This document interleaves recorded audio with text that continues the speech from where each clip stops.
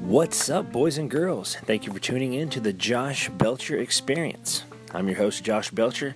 Remember, this podcast is unique, just like all the other ones you listen to. The only thing that truly sets us apart is your host has an ADHD-driven mind, followed by a splash of bipolar tendencies. Now sit back, relax, hold on to your seats, and let's get this party started.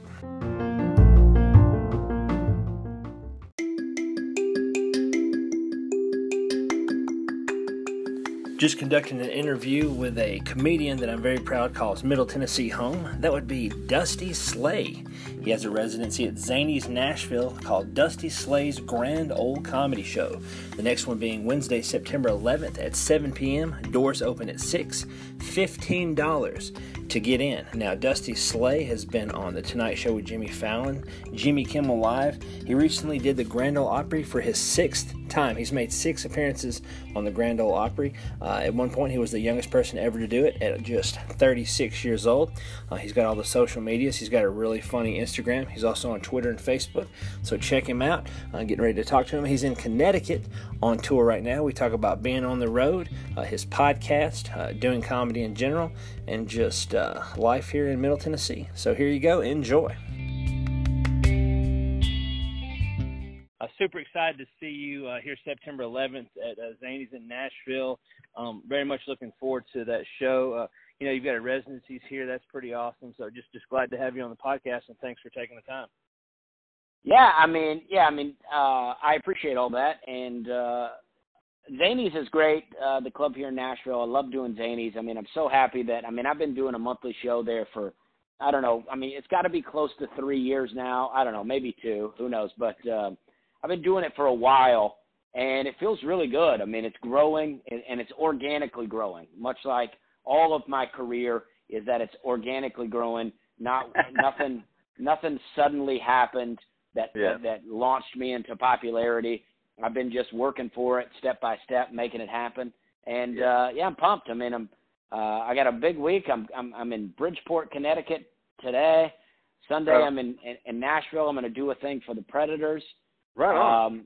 And then Monday I fly to Vegas. Wow. Thursday or Wednesday I'm back in Nashville to do Zanies. Thursday I'm off to Arizona, and it's a wild schedule. I don't think I'm built for flying. I don't think my body's built for it. My whole family. I come from a line of farmers. As far as I know, my family came into the country in the early 1700s and have been farmers that whole time. So I'm mixing it up, and my grandfather was born in 1900, and he used to ride a horse and buggy to town. And so I'm 2 generations away from a horse and buggy. I don't think I'm built for flying. And but my last car, I traded it in. It had 317,000 miles on it. Wow. So I don't know that my body really wants me to be driving anymore either. So it may be horse and buggy for me from now on. What about tour bus? Is it about tour bus time, or at least a really nice RV? Well, I hope so. That'd be great. I'd love the tour. I went on tour with Bert Kreischer a little bit, and I rode on his tour bus, and that's a pretty nice life he's living. Yeah, not too bad. Not if you have your own tour bus. Yeah, it would be like from trailer park to tour bus, which is basically the same thing, Yeah, sounds like a Toby Keith hit, in the making right there. Yeah, I'd be right back to a trailer, and feels good. One of my questions is bringing up all your touring and being on, the Tonight Show and all that good stuff. Are you so popular now? Can you still shop at like Walmart or Target or Kroger or anything like that? Well, I'm still able to shop, so it hasn't gotten to that place yet. But the hat makes a nice disguise for me. If I don't want people to recognize me, I just don't wear the hat. I love wearing a hat, so that's a little hard for me because I like wearing the hat. Yeah. But I just, I can do a man bun, and no one even knows who I am. It's amazing. But I get recognized at the airport a lot. Almost every airport I go to now, I get recognized by at least one person, and that's pretty amazing. That's awesome. It's so cool. And then, one thing, because a guy growing up in Middle Tennessee as myself, being on the Opry's big time, you've done it twice, and the youngest comedian, right? If I'm not incorrect, to do it. Well, yes. at least at the time. I don't know if that's been broken since then. They've been doing a little more comedy lately. But, yeah, actually I've done, as of last week, I've done the Opry 6 times now. Heck yeah, dude. That is awesome. Yeah, I mean, it's amazing to me. I mean, I went to the Opry as a kid. I grew up in Alabama. I went to the Opry as a kid. I always loved country music. So now I'm going and I'm getting to meet all these country stars that I grew up watching. Like, I just met Neil McCoy and Ricky Skaggs, and I've met Charlie Daniels, and yeah, it's amazing. John Conley. Yeah, and it's cool, and they recognize you too. That's the best part. Yeah, it's great. I mean, Lee Greenwood came up to me, the guy who I've been singing the Lee Greenwood Proud to be an American since I was in elementary school. Actually, when I was in elementary school, I thought that should be the national anthem. And Lee Greenwood told me how much he liked my comedy the other day, and that's pretty amazing. Amazing. Yeah, that is pretty awesome. One thing I wanted to pick your brain about, okay, you're in Nashville. Now, as a comedian, like I said, I'm proud of my local guys. There's you, Bargatze, Keith Alverstadt. But, like, these guys are, like, living in New York and L.A., and you're making it all happen in Nashville. Is it harder to do it as Nashville as a home base versus living in, like, one of the bigger areas? Well, it's hard to say because I've never lived in those areas, so I don't know that it's harder. But I think in a lot of ways it can be because you're not around the industry people, you know. So, I mean, I've been getting seen by agents and stuff in Nashville for a long time, but they're all music agents, right? So it's like finding a way to get in front of people can be harder when you're doing what I do. But in some aspects, I think it's easier because I didn't have to, you know, I wasn't waiting tables while trying to become a comedian. You know, I got to work the roads. I got to be a comedian while trying to be a better comedian because rent's cheaper. Now, rent's gone up in Nashville since I moved there. But yeah, living in Nashville. That's why I live in Columbia, which is just enough far away to where it costs some gas, but at least I'm not going broke trying to keep a roof over my head. You know what I mean? Yeah. My old roommate is from Columbia. Who is it? It's Cody, and now I can never remember his last name. Dang. He lives in Nashville now. Cody. I'm actually native Franklin guy. All right. Dabbled in comedy myself. Didn't have quite the presence. I got a Nora Kane to a lollipop. I've seen you've got a couple of those. That's awesome. Oh, yeah. I love Nora. Yeah, great lady. But, like, you just got it, my brother, and just really excited to see you live. I mean, I've listened to the on Spotify and watched the videos. One thing you do that I like, being a guy that took Rick Roberts' class, you do something I've never seen anybody do. On your podcast, you help comedians try to better themselves. I mean, usually you're having to pay top dollar for that. What made you decide that that's something you wanted to do? Well, I just, I just travel around a lot, and I see, I just see a lot of people like making mistakes that I feel like if they weren't making those mistakes, their whole comedy would be better. And like if I'm working with somebody in a scene, or if I go to a city and want to do an open mic, if the open mic's not good, then it's not going to be fun for me. It's probably not fun for the audience or the other comics. And if people are making certain mistakes that are hindering them from being better, I believe that if all people doing comedy have a little guidance and everybody doing it is better, then it's just going to make us all better, right? Because you don't get worse at comedy if the people around you are better. You know, you only get better at comedy. And it's like, it's nice to be around people that challenge you.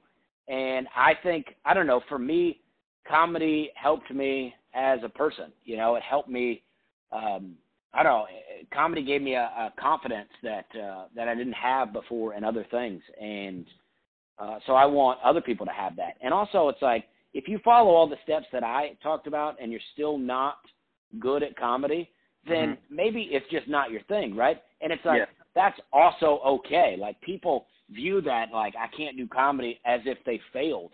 And it's like, no, there's so many things we can all do, right? Yeah. So if comedy's not your, I know people that they have these, they're married, they have families, they have these great jobs, and then they want to do comedy, and then they fail at it, and then they almost seem so beaten down.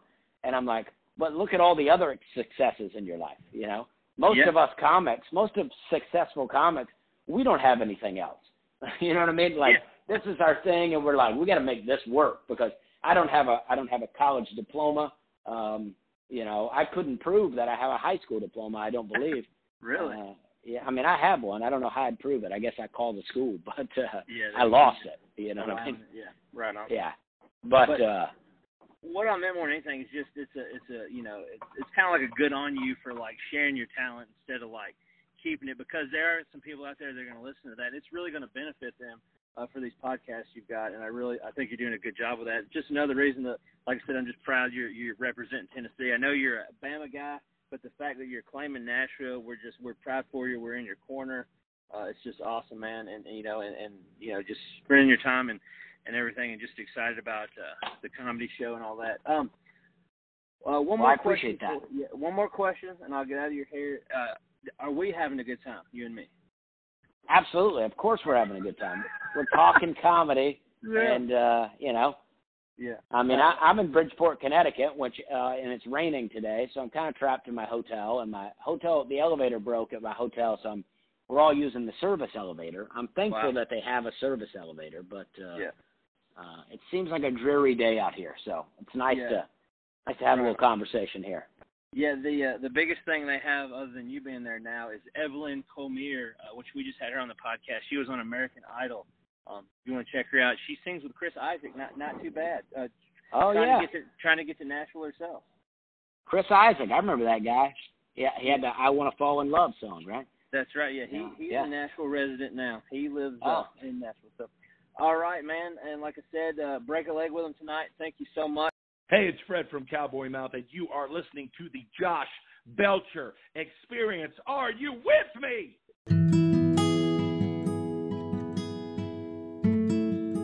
An amazing interview with the Watson twins. They will be stopping in Franklin, Tennessee, Saturday, September 21st, performing at the Pilgrimage Festival. They'll be on the Solo Cup Harpeth River stage. You can go to the website to add them to your schedule if you're going to the show. They'll be talking to us about performing there at the Pilgrimage Festival, their album Duo, their really awesome single Hustle and Shake, a bunch of other crazy, wild, cool stuff. So stay tuned. They're coming up right around the corner.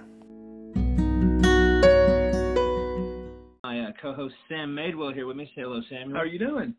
Hi, Sam. Nice to meet you. You as well. All right, this sweet young lady is in the Watson twins that are coming to Franklin Saturday, September 21st, the Solo Cup Harpeth River stage, which is an awesome name itself. We're glad to have you performing. Welcome. Tell us what your plans are going forward with that.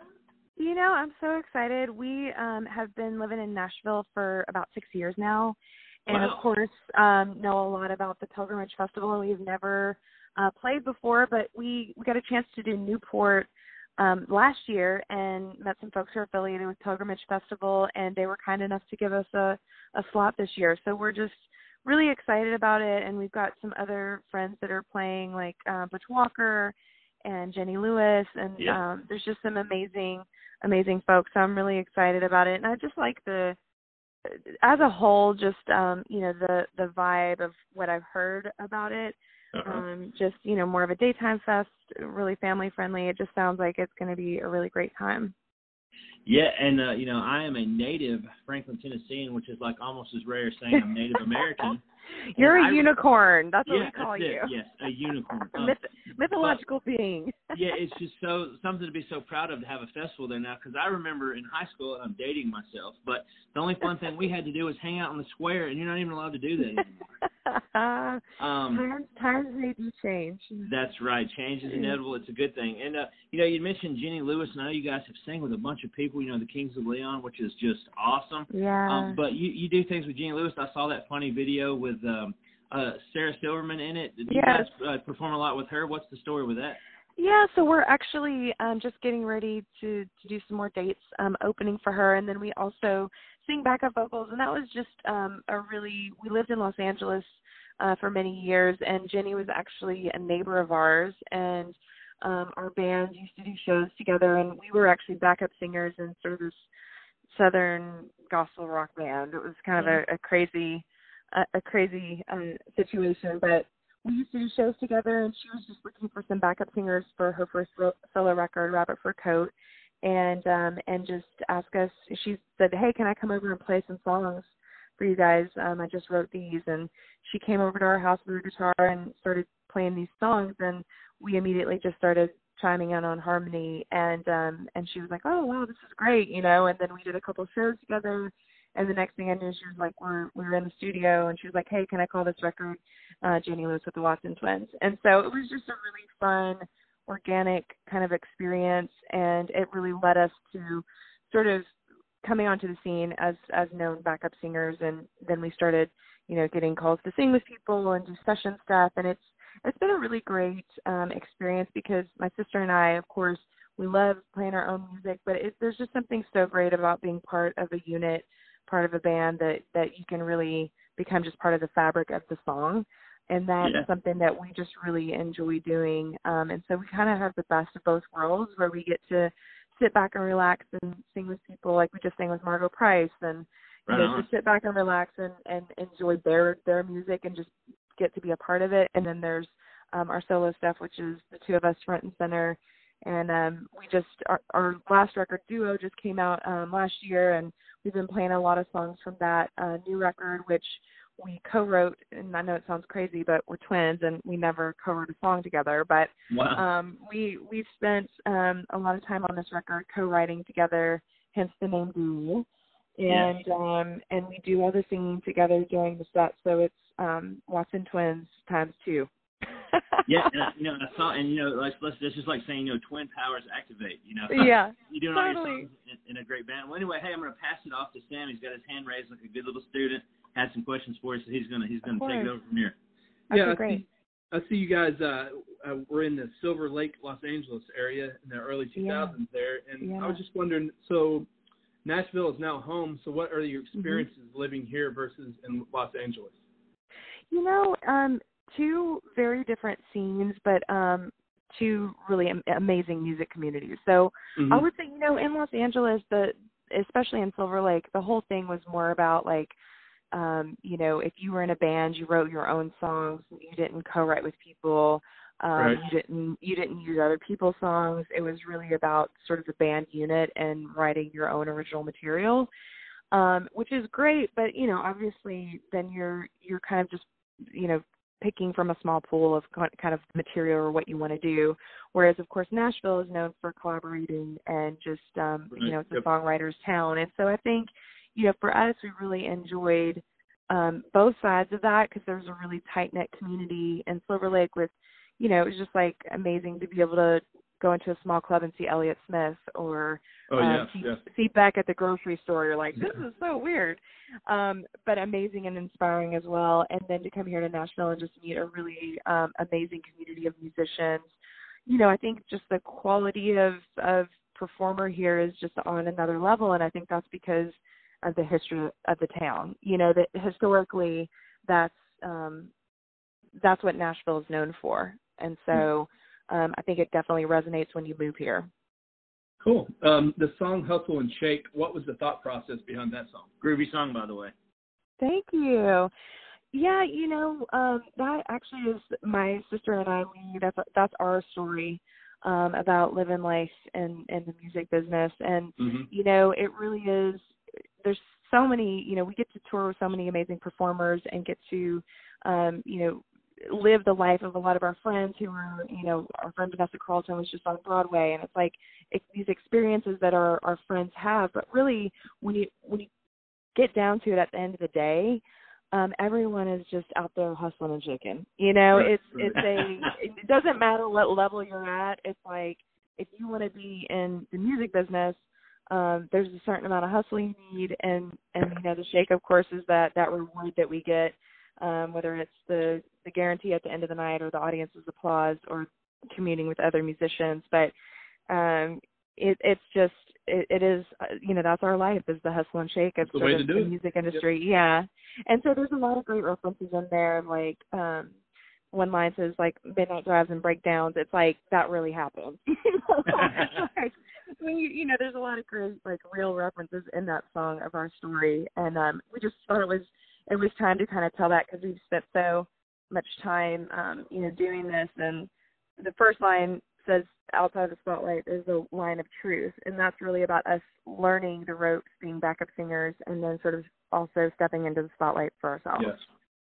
I wanted to add in something that I wanted to compliment you with. Your approach to songs like the one voice style, I don't know what they call that, but it reminds me of like a female version of the Everly Brothers, which is Phil used to live close to me here in Columbia.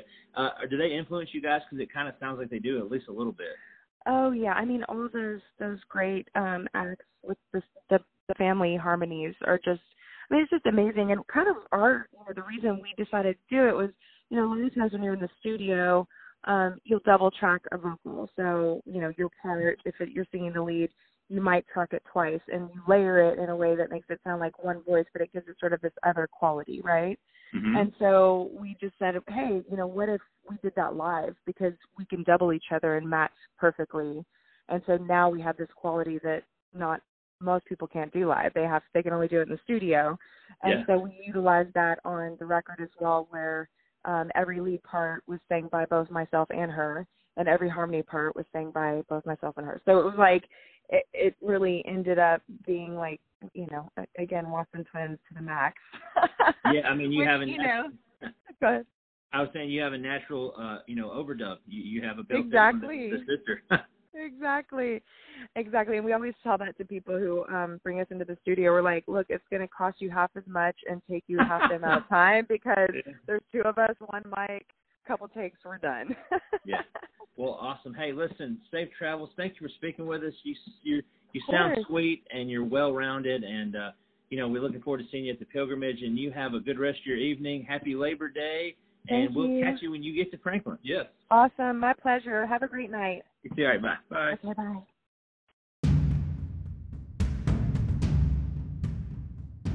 This week's Gettysburg Address, we had Robert Swain from Arkansas. He's a Bigfoot enthusiast as well as a pastor, a Church of Christ preacher, and he is the front runner and head fellow there of the Arkansas Primate Evidence Society, or APES. Wordplay there, very clever. Sam, what did you think about that intriguing conversation with the good preacher? I thought it was very interesting, just hearing a preacher's point of view of it and hearing his multiple encounters. I thought it was very interesting, a lot of good details to it. Yeah, he said things, like he described colors and like how big they were. I didn't realize they were that big, 9 foot tall, almost 10 foot tall. They could play in the NBA if we could get them, we could get them on the right team. So thank you to Mr. Swain. He gave us some details about the next conference he's got in Arkansas. And like I said, we're going up and down all the 50 states. We're going to hit all the 50 first, and then we might go all over the globe because it's so far, everywhere we've been talking since we've started the Gettysburg, there's somebody in every state that's talking about this thing or this entity, this being, and they've got tons of people. There must be something to it. Everywhere you go, they're talking about thousands of people showing up. So it's got to be something. I agree. Yeah. So stay tuned for that, and we'll catch you next time for the Gettysburg Address. Woohoo! Thank you. Adios, amigos.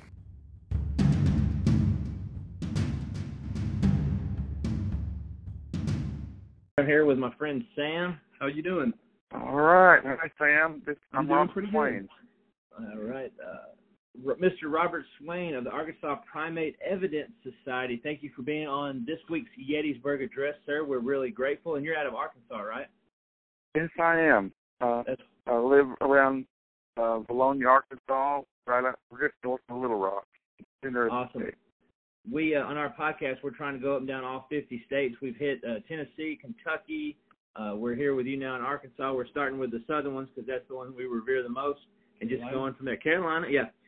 So, sir, I was reading up on you, as a man of faith and as a pastor, which is awesome. Where does the Sasquatch tie in with that? Because I don't know as far as like a belief in God. How does that tie in with Bigfoot? I was just kind of curious on your aspect of it. Well, squatching is a hobby, and of course, Christianity is my life. Yes, when I talk about Bigfoot, I really don't have to convert anybody. They can take it or leave it. when it comes to that, the way I look at it is, I believe that Bigfoot is a primate. I believe it is flesh and blood animal. I believe that it's out in the woods and it's a big hairy monkey that we look for. and it's not the missing link, and it's not primitive man. I think there's a distinct difference between mankind and the primates and all, and animals. But God made us all, and so the way I look at it is, if it's out in the woods, and I believe it is, and in fact I know it is, God made it, and I have to deal with it that way. Whether I'm concerned, I'm comfortable with that or not, I do have to believe that God made it all, and He's in control, and it's just a fun hobby. It's amazing. I like to think that we don't know everything that's out there, and that there's still mysteries to be solved, and it's really kind of fun to be a part of that. Yeah, and people revere you as like an expert, because I see you do a lot of speeches and everything. So they hold you in high esteem when it comes to looking for Sasquatch or Bigfoot knowledge and things of that nature. Well, I try to be friends with all the groups, that are mainstream and that aren't just way off in left field somewhere. And I've got friends in every group, and I try to respect them. And in return, I've really been blessed with people respecting me, and I really appreciate that. In fact, when I have the Arkansas Bigfoot Conference, this will be our 6th year to have it. I always try to pick people to speak that I know personally, and that I've been in the woods with them, and I've watched them research, and I have respect for their level-headedness and the way they approach the subject, and so that's really who I look to and gravitate towards. Mm-hmm. Yeah, well, one of the things I wanted to ask, have you actually seen a Sasquatch Bigfoot? And based on your observation of seeing it, could you explain what it looked like? Yes, I will. It was about 2 years ago in Oklahoma when I had my first sighting. I've been doing this for about 12 years or so, and I finally had my first sighting about 2 years ago. It was, of course, it was in daylight, and I was driving, and it crossed the road in front of me probably about 300 feet in front of me, and it was standing to the passenger side of my car on the road, and as soon as I turned the corner, I saw something moving, and it turned sideways and kind of looked in my direction, and then it bent over like a linebacker holding a football, about to be tackled. You see that look and it had its arms tied against its chest, and it kind of bent over, and it took 1 step, 2 steps, 3 steps, and the 3rd step it was in the trees and it was gone. Wow! And the next day I had a friend of mine that's fairly tall guy and a big guy, and I had him stand where it was, and I parked my car where I'd stopped my car when I saw it. Instead of speeding up to get closer to it, I automatically just braked and stopped the car. And so it took him 7 steps to get across the same gravel road. And so it was quite long big. Stride. And when my friend is about 6'4", and when he was standing upright, he was about the same height as this thing was that bent over. So it had to be 8 to 9 feet tall. He and I looked that next day, and we were able to find 1 footprint, and we cast it. And so I got a sighting and a footprint cast, from my very first sighting. And the footprint was a little over 19 inches long, and the toe splay was at 11 inches. So it was a big foot, and it had a big animal. And I've looked for this for years, and then I couldn't believe it when I saw it. I just went through my mind all of the things that might have been. Could it have been a deer? No. Could it have been an elk? No, it was on two legs. Could it have been a person? Well, my friend Jim was the biggest guy that I knew there. That's when I got him to reenact it, and he was dwarfed compared to what I saw. And there just couldn't have been anything else out there in nature. I always thought, well, could it have been a horse? But it was on two legs. Yeah. It was, and it had its arms tucked up against its chest, and I don't know if it was carrying a young or a food, a roadkill or a food, or maybe it was just trying to make itself look small. It was caught in the open a little bit, and it was headed towards the cover of the trees, and maybe it was just trying to hope that I wouldn't see it. And maybe that's what I find that interesting too. A lot of sightings of people driving, and it seems like if you're ever out on the road walking, you can hear or see a car coming. So it seems like you're not too concerned, maybe, unless that's what it was, where you just happened to catch it. I had just pulled off of a 2-lane blacktop road onto a gravel road, and I was going down to where we were encamped by a river. And I think this thing was circling the encampment. It was coming up the river, and it was skirting around the tents and all that were there. And it was probably at a place that it normally didn't cross. Mm-hmm. And all I had to do is just turn onto that gravel road, and it was a straight shot to where it was. And so, and it probably it was familiar with the sound of the cars on that highway up there. But as soon as I turned, it was caught in the open. There was really no other place for it to go. It was the color of a pine tree bark that's dry, in that light powdery brownish gray brown color. That's the color that it was, and I didn't see any breasts. It had to be because of the arms were up around, close to its chest, but it had to be I just had the impression that it was a big male. Mm-hmm. Did you happen to look at any facial features? No, it was too far away. My goodness, I had my cell phone on the dash, and it happened so quickly. I didn't even have a chance to reach for the phone to think of it. I had a GoPro, and I didn't even have it set up yet because we'd not been there that long, and I had not got all my equipment out. And had I had that on the dash, I would have had a great video. But just Murphy's Law, I guess. Well, what's the difference between TV research and investigators such as yourself doing the groundwork? I'll say that again. The TV research. Yeah, like the TV shows and whatnot. What would you say the difference between the TV researchers and investigators such as yourself doing the groundwork? Well, I hear a lot of criticisms of the people that are on television, but I personally watch them, and in a lot of ways, I'm really appreciative of them being on the air because they're drawing attention to the subject.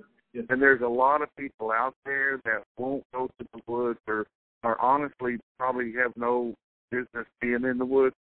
I don't want to say anything, but some people are just not cut out to be woodsmen and be out in the woods and all, but they'll watch the shows and they're educated because of the shows.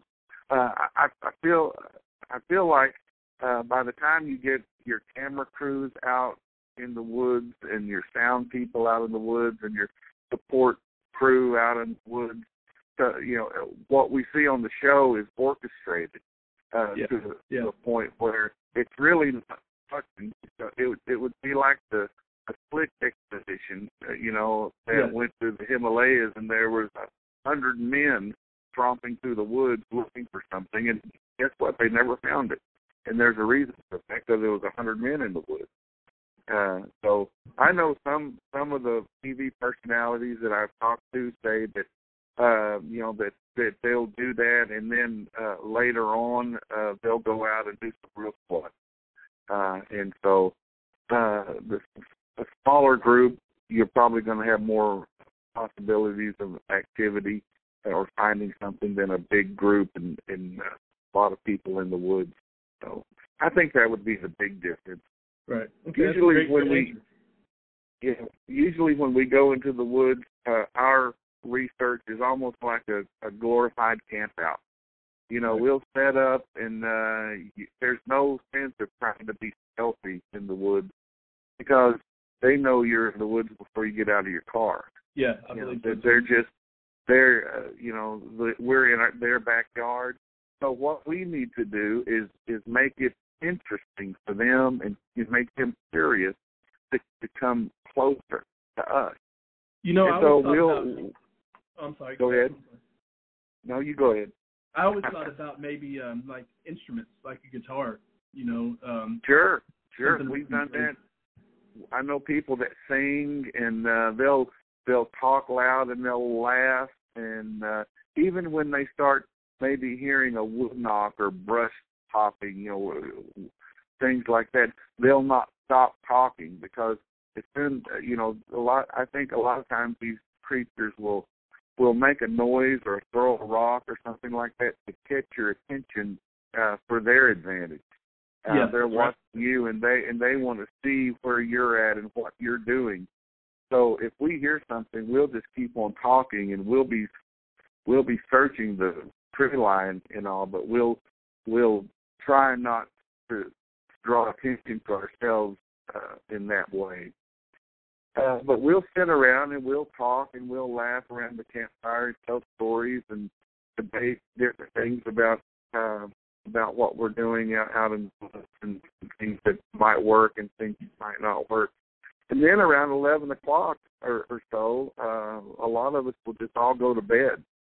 And we're not really going to sleep, but I will lay in my tent with the headphones on, with listening to a parabolic microphone, and we'll have recorders hanging out in the trees, and maybe even some game cameras out.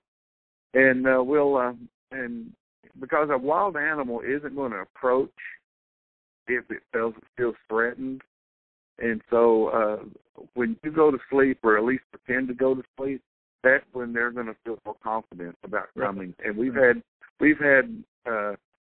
things come through our camp. I've had something touch my car next to my tent, and it left a handprint of 11 inches long from the bottom of the hand to the end of the finger.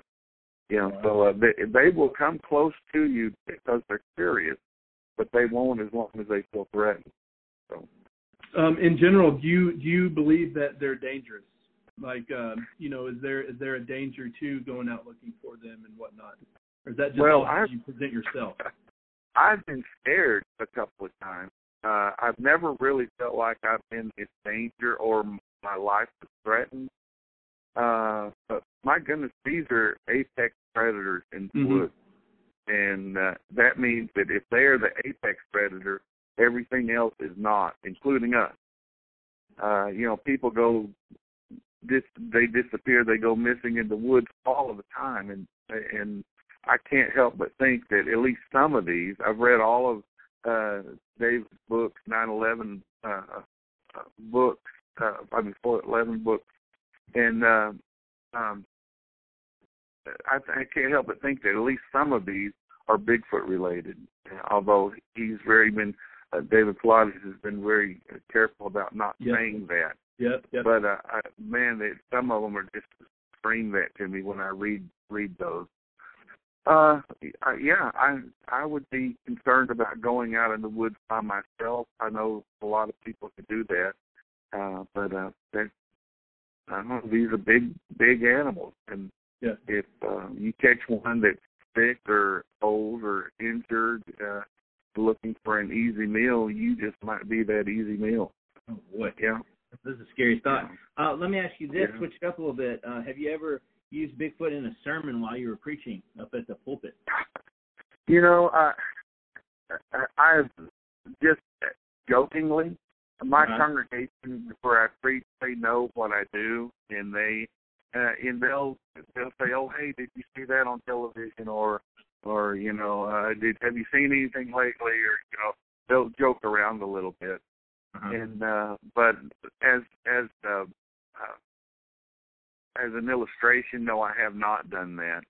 I try not to bring the subject up, but if they bring it up, I'll talk about it. But I just try to separate those out.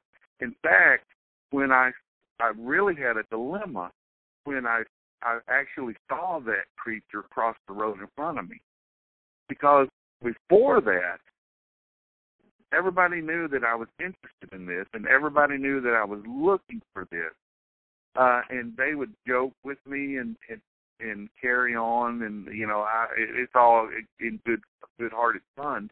But now I saw something, and if I was to come out and say I saw something, they're going to have to make a determination about me. Sure. Am I telling the truth, or am I making this up? Yeah. And so I really felt like this could be damaging for me as a minister. And so I decided, I told my wife, I'm not going to tell anybody. You know, I just a couple of close friends that SWAT knew my situation, but I wasn't going to tell anybody else. In the very next weekend, I was at a little conference, and I was speaking about Bigfoot, and I always open it up for question and answer. And the first question was, have you ever seen one of these things? And I wasn't going to lie. I mean, that would be just terrible to have a preacher lie to you. So I wasn't going to lie. So I took a deep breath and said, yes, I have. The second question, the hand went up. Well, would you tell us about it? and so I wound up telling them what I just told you.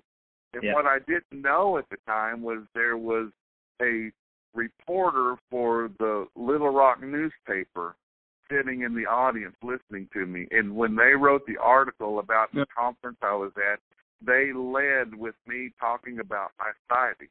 And so I went in one day from telling my wife I'm not going to tell anybody about it to having it posted on the front page of the Little Rock newspaper that went all over the state. And like I said, it reached to Nashville because that's how we learned a little bit more about you. Oh, really? Yes, sir. And well, you know, I was concerned about that when I was going to go to church, because all of those people I go to church with, they would have read that too. And I had a few of them come up and say, Robert, did you really see that? And I said, yes, I did. And that's it. And there was never a debate. Nobody ever said, no, I don't believe you, nothing like that. And they were just so gracious about that. Because I was really worried that might hurt my credibility. But it didn't. Yeah, I hear. Well, and like I said, appreciate your time. And could you tell us then about your next upcoming speaking engagement? And also, how can people find out more about the Arkansas Primate Evidence Society? Is there like links, websites, social medias, and all that? Well, we typically communicate through the Facebook page, APES, or Arkansas Primate Evidence Society, and people are welcome to go there, and or they could contact me personally, Robert Swain, on Facebook. Shoot me a message, and I always try to communicate with the people to do that. My next big thing is the Arkansas Bigfoot Conference. This will be our 5th year having this. It's going to be September the 21st in Conway, Arkansas, at the James Clark Auditorium at Conway High School. Mm-hmm. And we'll have speakers from Missouri and Arkansas, Oklahoma, and Texas there, and it will. We're hoping to have maybe 400, or more people. Wow. Vendors will be there. We'll have a lot of displays. Footprint casts will be for sale, and we have a question and answer session there that people can stand up and ask questions or tell of their experiences, and kind of like the town hall meetings you might see on television. And it's always a good day. It's just a one-day event, and it's just a really good day. Yes, sir. We have C.W. Lee, the director of the MABRC there, and Randy Savage from Missouri. He's a Macho Man Randy Missouri Savage? director. Yeah. Right on. No. I wish. Yeah. No. And we have Lyle Blackburn. You might see him on television. He's got some really good books out, and he's just written a new book about the Missouri Monster, the Momo, and he's promoting that. And we have several people that will be there. And Ron Bowles of the Beef Robe, and I think there's going to be 9 of us speaking. It'll be a good day, and I'm one of those speakers. I always try to pick people that, like I said, that I know and respect, and I always try to give them a topic that I want to be educated on. And so it's probably a little bit selfish of me, but I put this on, and then I get to hear the things I need to hear and want to hear, to make myself better in the woods. I hear you. Well, that's awesome. Hey, sir, we thank you for your time. When we get this podcast revved up, we'll send you a link, and thank you for being our guest this week. It's been great. Well, super. Thank you for letting me do this anytime. And if you guys want to go out in the woods sometime, give me a call, and we can arrange that. That may happen. Yeah, that's awesome. We'd love to do that out in Arkansas. Super. We'd love it. Thank you, sir. All right, take care. Thank you, Robert. All right. Bye. Bye-bye.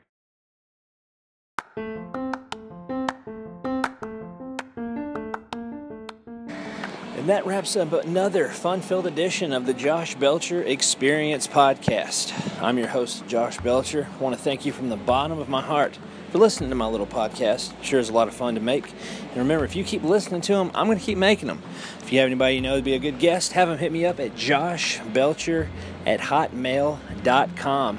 Special thanks to this week's guests, comedian Dusty Slay, Chandra Watson of the Watson Twins, and Robert Swain being the guest this week on the Gettysburg Address, the Bigfoot expert. And also remember, I love you for you and where you're at in life. And we'll catch you later on down the line. Thank you so much, and have a good week. Bye-bye.